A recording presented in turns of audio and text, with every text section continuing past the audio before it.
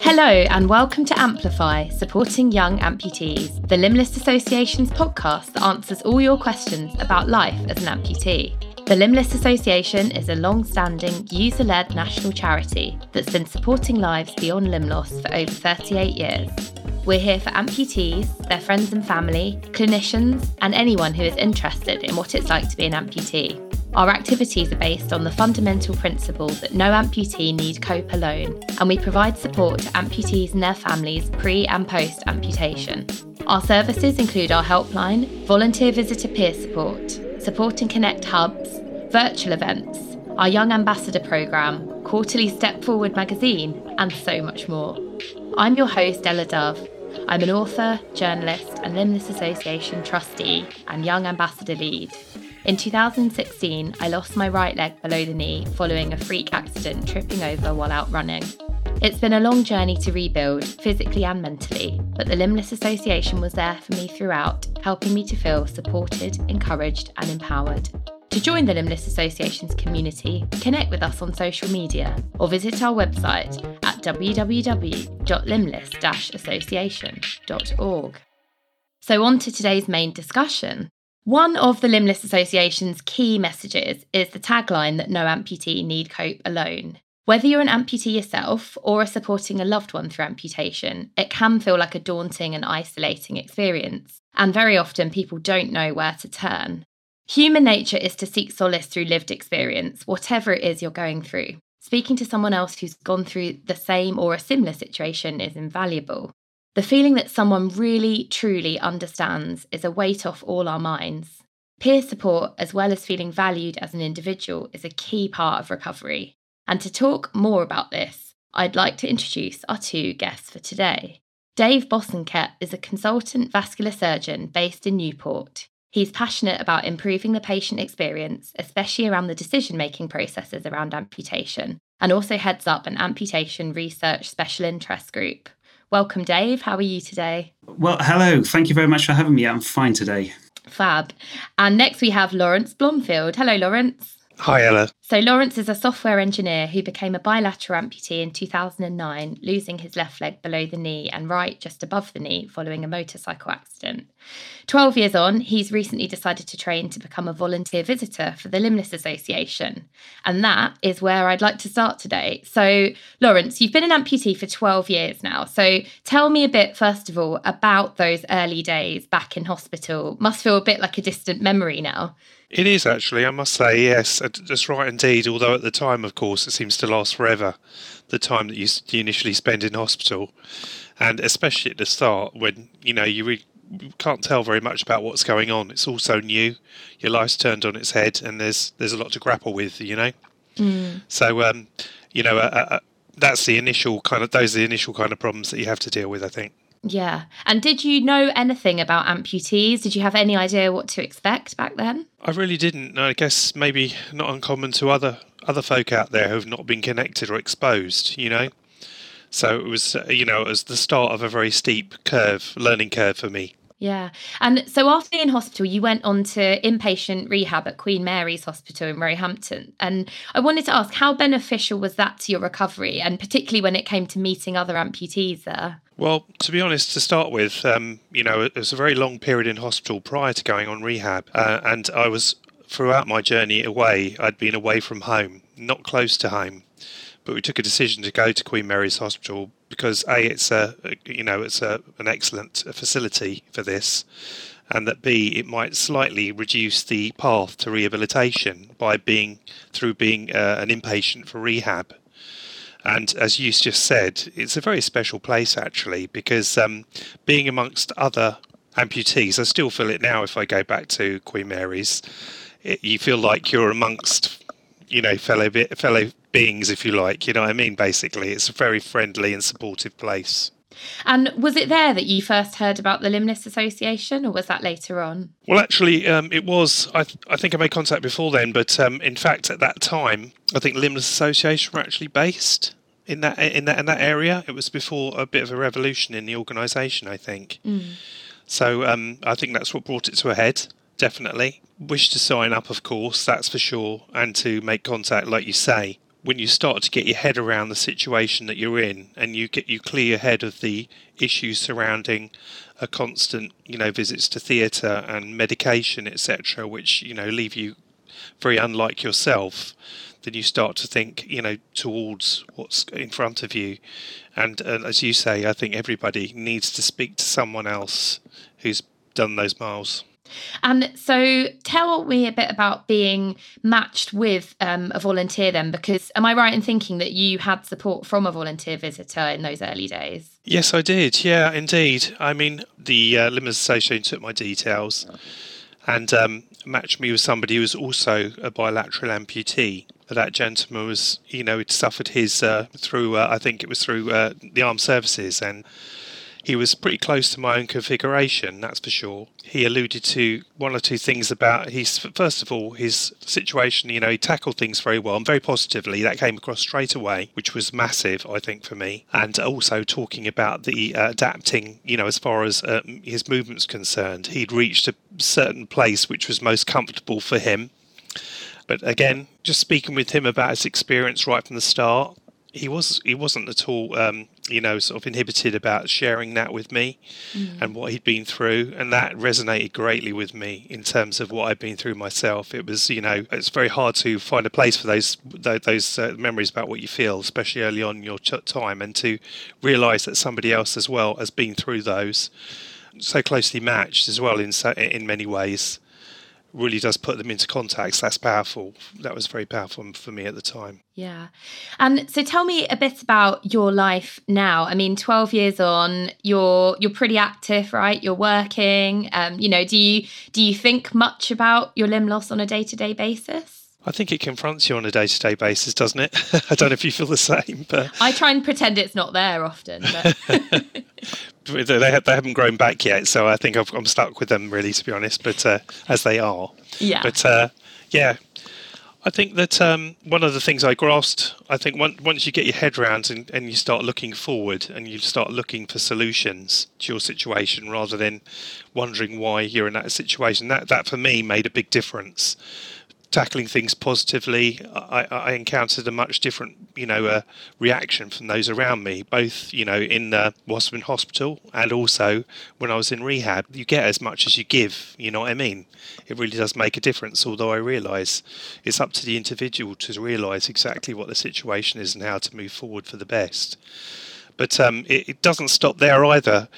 The first thing I'd wish any amputee coming out of hospital is patience. The patience to see through their journey to the end. I mean, it took 5 years for my left leg to heal, and various things I could list of treatment from the treatment side. It delays things, but beyond that, of course, getting out of hospital, I think everybody who's had their life reset in such a way, for me, I just wanted to get back to normal as quickly as possible, and that included work. And I was always into sports before, so I looked to resume or to replace the things that I had that I'd done before with other things, other solutions. And there are those solutions out there to pursue, definitely, and they're just as important as they are for the able, to pursue. That's for sure. Just as important and engaging and rewarding, So I was pleased to be able to return to work. Also to be able to return to these activities, several which I pursue currently, and some I've added since I've applied this new path, as it were. Oh, go on then. Tell us about these activities. What do you do? Well, the couple of others that I started, believe it or not, was I joined a local archaeological group, and there was a really fascinating local project, community-based project, and to be able to join, to be able to participate was fabulous. I'm still interested and still engaged in that particular project. And the other one was there was a really excellent work-based choir at my company, which I joined because I've not done that previously, so it was an opportunity to do, and it was a very good opportunity and had some fabulous times. Really have been. I tend to say that's maybe the real reason why I joined my company was to join that choir. One of the best things that's happened along the way. Yeah, singing is definitely a very powerful thing, isn't it? Definitely. And agreed. Yeah, I'm in a choir too. That's why I say that. So, Dave, I'm going to come to you now. So, I mean, as a clinician, how important do you think peer support is when it comes to recovery post-amputation? Well, it's interesting because it's something that I'm obviously a surgical consultant. I started about 2 years ago, but coming through training, you don't really think about it. You quite literally, your job is to do your job, and your job is a technical job, and your job is to support decisions before surgery, and your job is to medically support patients after surgery. And then at point of discharge, generally speaking, we don't see patients again. Or if we do, we might follow them up once or twice, or we see them if there's a problem. But in broad strokes, you're on to the next thing. You're busy. You work a busy job. There are lots and lots of patients. And if they're discharged from hospital and they're not in your clinic, generally speaking, they're not something which is in the forefront of your mind. So it took a while for me to really clock about the value and importance of peer-to-peer support. Yeah. And tell us a bit about the amputation special interest group you're involved in, because it's a national initiative set up by the Vascular Society, right? So talk to me about that and the main objectives and how it kind of benefits both clinicians and amputees. Yeah, so the Amputation Special Interest Group was set up, and its primary task was actually to find out what are the important research topics for both patients and clinicians and carers in the context of amputation surgery. And that's actually a very important question to ask, because, for example, I as a surgeon could say, oh, I know an important question to ask, and could spend lots of time, resource and money on this specific thing, but not actually answer a question which is clinically relevant to people who actually go through this. So it was a very valuable exercise, I think. So earlier on this year, we held a remote group where we had patients, carers and various clinicians, so the surgeons, occupational therapists, physiotherapists, and we essentially sat down in a day deciding what were the most important research questions out there that we should be spending our time researching. And what do you think the sort of benefits are of that kind of patient involvement when it comes to the decision-making process? I mean, is that something you're particularly passionate about? Yes, I mean, actually, so this is sort of my entry into the volunteer visitor program and peer-to-peer support was actually maybe a step before that. It's the question about how we make decisions as to whether or not amputation is the right thing for a patient. And when I say we, I mean both surgeons and patients. The problem is with amputation surgery, certainly within vascular surgery, is it is sort of viewed as a failure. Mm-hmm. It's because of a failure we've been unable to salvage the limb. And I think because of that, surgeons have been reluctant historically to evaluate it, to research it. Now, you look at other areas of medicine and you've got very clear guidelines about how you should manage various aspects of, other types of surgery. High blood pressure, for example, you'll have an algorithm of what to do. Whereas when it comes to amputation decision-making, there just isn't that robust guidelines. And there's no robust evidence to sort of back you up in terms of decision making. And what happens is that surgeons, me included, everybody included, are this mishmash of biases. And so we bring our own bias to the table to decision making. And it can mean that people can have very different treatment depending on which surgeon turns up and speaks to them. Mm. And as a basis, there was this question which I had, which was sort of, how can we improve that shared decision making between a patient and a surgeon before amputation? And that was a bit of research which is currently still ongoing, but that really started off my interest in this. I do think it's fascinating. I've mentioned on the podcast before, I had a sort of encounter with one of my vascular surgeons as an outpatient where he said he'd struggled to look at me when I was on the ward because he kind of saw me as his failure every time he looked at me. And we had a really open and frank conversation about it. But I'm really, really interested in that kind of perception because, of course, for me and for Lawrence, we've got our lives back and we are doing activities and all the rest of it. Of course, that's not the same for everyone, but it's really interesting. I mean, are you interested then as a clinician in that sort of post-hospital recovery? Because as you say, you don't see that often. So is that something that you're interested in researching more? Definitely. So the story behind how I got involved in it or interested in it was that we held some focus groups. This was probably a year or so ago, and asked amputees about research which I was involved in. One was involved a pain research study, and another one was about shared decision making. And we had long talks in both of them, and the amputees who came along were really engaged, and they had a lot of interesting discussion. At the end, they said, "Dave, that's very interesting. But I tell you what, when I had my amputation, or when we had our amputations, we didn't have anybody to speak to. And what happens is you're in hospital and you get regular reviews by the surgeon, by the nurses, by the specialist physiotherapists, everybody. And then you go home and it's like you're on your own. And they said, if I had just had somebody there to speak to about what real life is like, not about the surgery itself or medicines or antibiotics, but about life itself, it would have been so helpful. And it's rare. In fact, I'd say it's very rare for somebody who's been through it, for a patient really, to come to a group like this and say, this is actually what you should be researching. Well, it led us as a group of both patients, me and some of the specialist nurses from the unit, to the Limbless Association. I'm delighted to say that one of the members of the group has actually signed up for the volunteer visitor programme and is leading on the Welsh aspect of it. But I mean, it just shows how we as clinicians need to listen to patients, because it would have been a complete blind spot to me otherwise. And I think, to be honest, if I were to ask my colleagues around the country, it would be a blind spot for them. Yeah. So what do you think then is the value of these peer support programs? I mean, obviously, as you said, you've only recently or relatively recently got involved. So, I mean, what do you think that peer support program, such as a volunteer visitor scheme, can provide that perhaps clinicians may not be able to? Well, I wonder if it's just coming right back to what you said at the beginning, which is that, no amputee may need cope alone. And I think I see a lot of patients who are terrified, and they can't imagine a life after surgery. They quite literally, they can't envisage living. It's like their life is over. And we can say things like, oh, well, we think your prognosis would be okay. We think you're likely to ambulate. We think that your stay in hospital will be this, etc., etc. But we're not people who've been through it.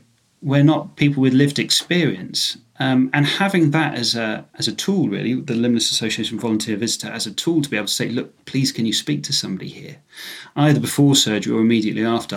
I mean, the value of it, I think, just is obvious and speaks for itself. Definitely.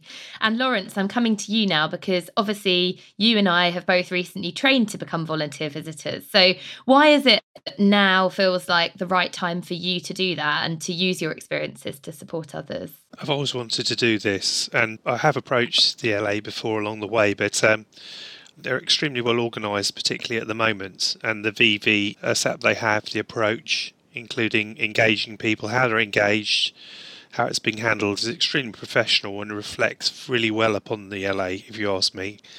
Definitely the right time. I've always wished to at least be able to give this back. I would say it's a responsibility, but I definitely always wish to give it back and try and make a difference if I can, based on what I've experienced. And for those that may not know, who haven't trained to do the scheme, what does the training involve? I'm asking you as if I don't know myself, but pretend I don't know. I won't test you on it then, yes. But it covers various aspects, actually. Active listening, dealing with different aspects of those meetings which you have, how best to deal with them. It's focusing upon what you know, of course, and being able to empathise with that person that you're meeting, And if they require to know more about you, then obviously to tell them more about that. But there's also, in these kind of arrangements these days, there's official matters to be dealt with as well. So safeguarding and stuff like this are also covered by the course. It's a very interesting course in many ways. The education part of it, I think, is very interesting, and could lead to. I think that's just good information to have, full stop, actually. But obviously, particularly appropriate to this particular job. So it's been very engaging, very enjoyable thus far, I must say, and I look forward to the rest. And of course, most of all, look forward to making contact with other amputees along the way.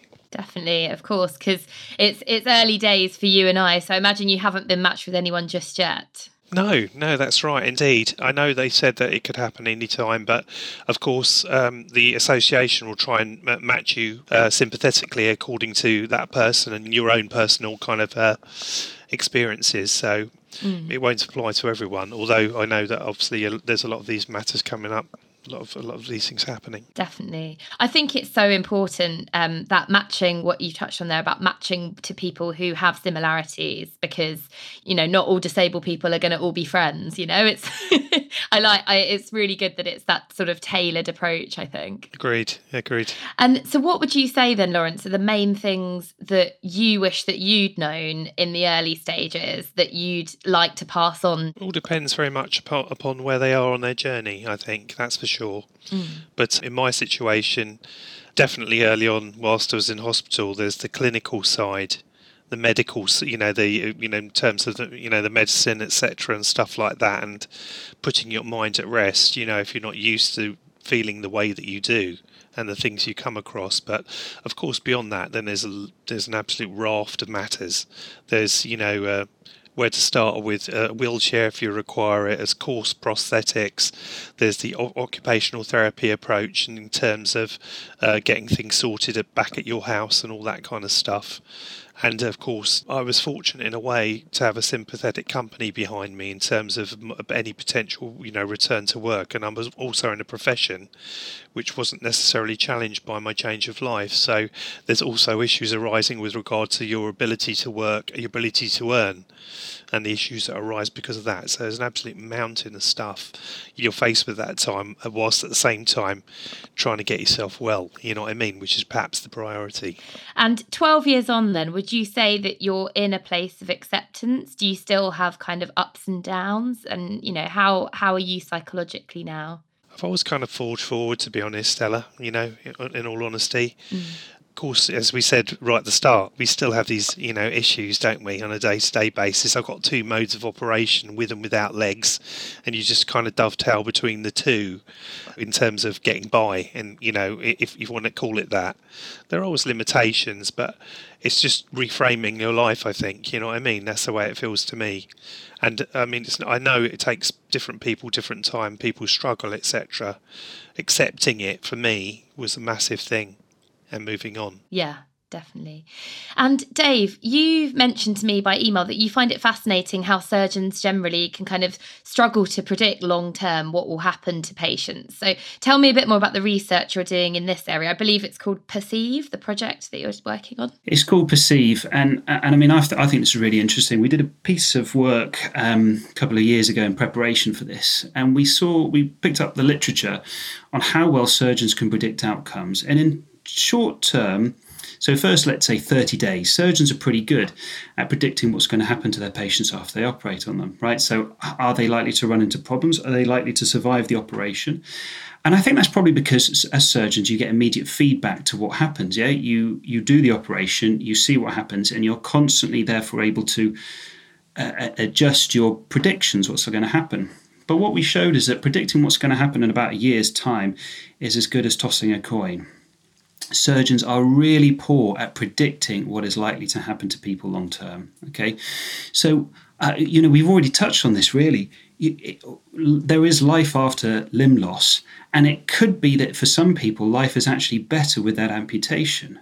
Okay, let's say they've got chronic wounds. Okay, how can you predict as a surgeon which patient is going to fare better with an amputation versus continuing with dressings and potentially pain, etc., etc.? And you've got to therefore be able to have some idea of what's likely to happen to these people in the future. And I think Perceive will be incredibly valuable. So we've asked predictions for over 500 patients already. Okay, so we've got over 1,000 predictions on what people think is likely to happen to these patients undergoing surgery. And we're also seeing, what about tools that are currently in use where you type in their age and what kind of operation they're having, etc., and the tools predict, oh yes, this person is likely to be able to walk with a prosthesis, or this person is not likely to be able to walk with a prosthesis. And it's never been done before. And so I'm really excited to see what we're going to find, because I think this could significantly impact how surgeons operate across the country, because rather than having all of these people which are basically just having guesses based on their experience and on, to be honest, their biases as well, maybe we could bring a bit more rigor to the process. Maybe we could bring a bit more certainty, and that may help people make the right decision, or at least patients be informed better about what is likely to happen. It sounds really, really amazing, fascinating work that you're doing. And I wanted to ask, have you had any incidents where patients have perhaps visited the hospital and, you have seen them and it stuck in your mind or surprised you, what the outcome has been? Have you got any incidents like that you can share? Well, I've got surprising, or disappointing stories maybe.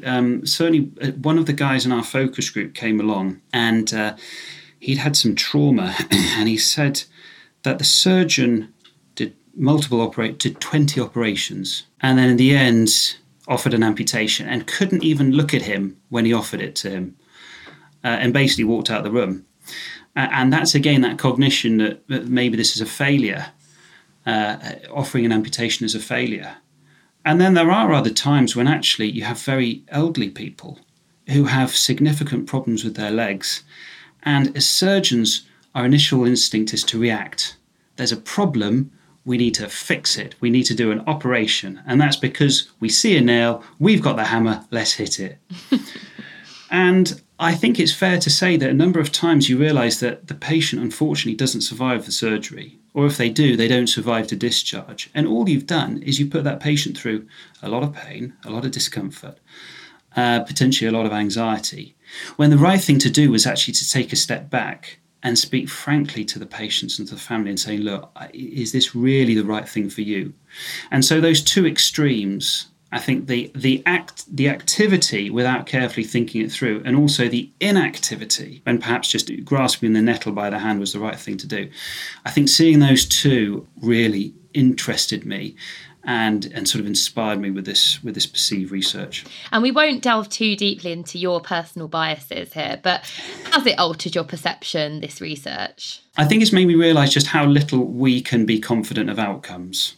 Okay, I mean, okay, fair enough. If you've got a very clear patient in front of you, then I think it's very reasonable. But I think also we've got to communicate with our patients where there's uncertainty. And we have to say, look, I don't know. There is a degree of uncertainty with what I'm going to do with you or what I'm going to offer you. And Lawrence, has it surprised you how you learnt to adapt and how you've adapted over the years?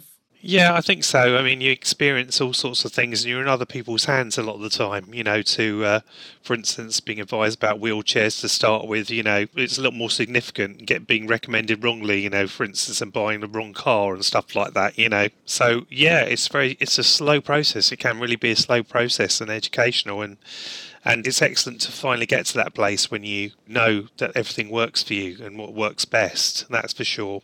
I mean, going back to my experience with surgery, which went on for so long, to have that sort of a three-way access between my trauma surgeon, my prosthetist, and my rehab consultant, it took forever to actually get there. But when that for me was a very powerful position for me to be in, you know what I mean? And that would be an ideal situation, I think, if people could get round to that, because one way or another, there's three pieces of work there and, going on, and to have them joined up, I think is very powerful. Yeah. And tell us a bit about your kind of day-to-day adaptations, perhaps giving some pointers for people that are kind of new wheelchair users or new amputees. What are your sort of day-to-day adaptations that help make your life easier? One of the most important things, and when you get into discussion about the possibilities of getting back into your house and things are working, one of the most satisfying things is having that bathroom that you can use. It was great to finally get that sorted out. I mean, I spent a couple of years sleeping on the sofa and only being able to access the bathroom via a stair lift and using a commode. These are the realities, especially of living in an unsuitable property. But eventually try to move to a place that's better for you. That's for sure. Yeah, indeed. Otherwise, I'm always on my feet from pretty much first thing, getting through the shower until it's time for bed. And like other people might kick off their shoes, I kick off my legs. And then, I'm ready to relax and ready to go to bed and all that kind of stuff. Yeah. And as a kind of parting thought, what would be your top piece of advice for other amputees, perhaps people that are listening to this and who are struggling? What would you say to them? I wouldn't doubt that there'd be a better outcome, that's for sure. I mean, I know that what we've heard in, our training, but that's my experience anyway. I would say be patient though, because sometimes it can be slow progress. but that there is support out there to help, both in from the point of view of professional assistance and also from peer-to-peer like this. There are people that can help. I'd say don't keep faith, as it were. Absolutely. There's life after amputation. That's no doubt whatsoever. A key message. Well, thank you both so much for talking to me today. It's been really lovely having you on and really fascinating as well. So remember, to find out more about the charity, you can find the Limbless Association on social media or visit our website www.limbless-association.org. See you next time.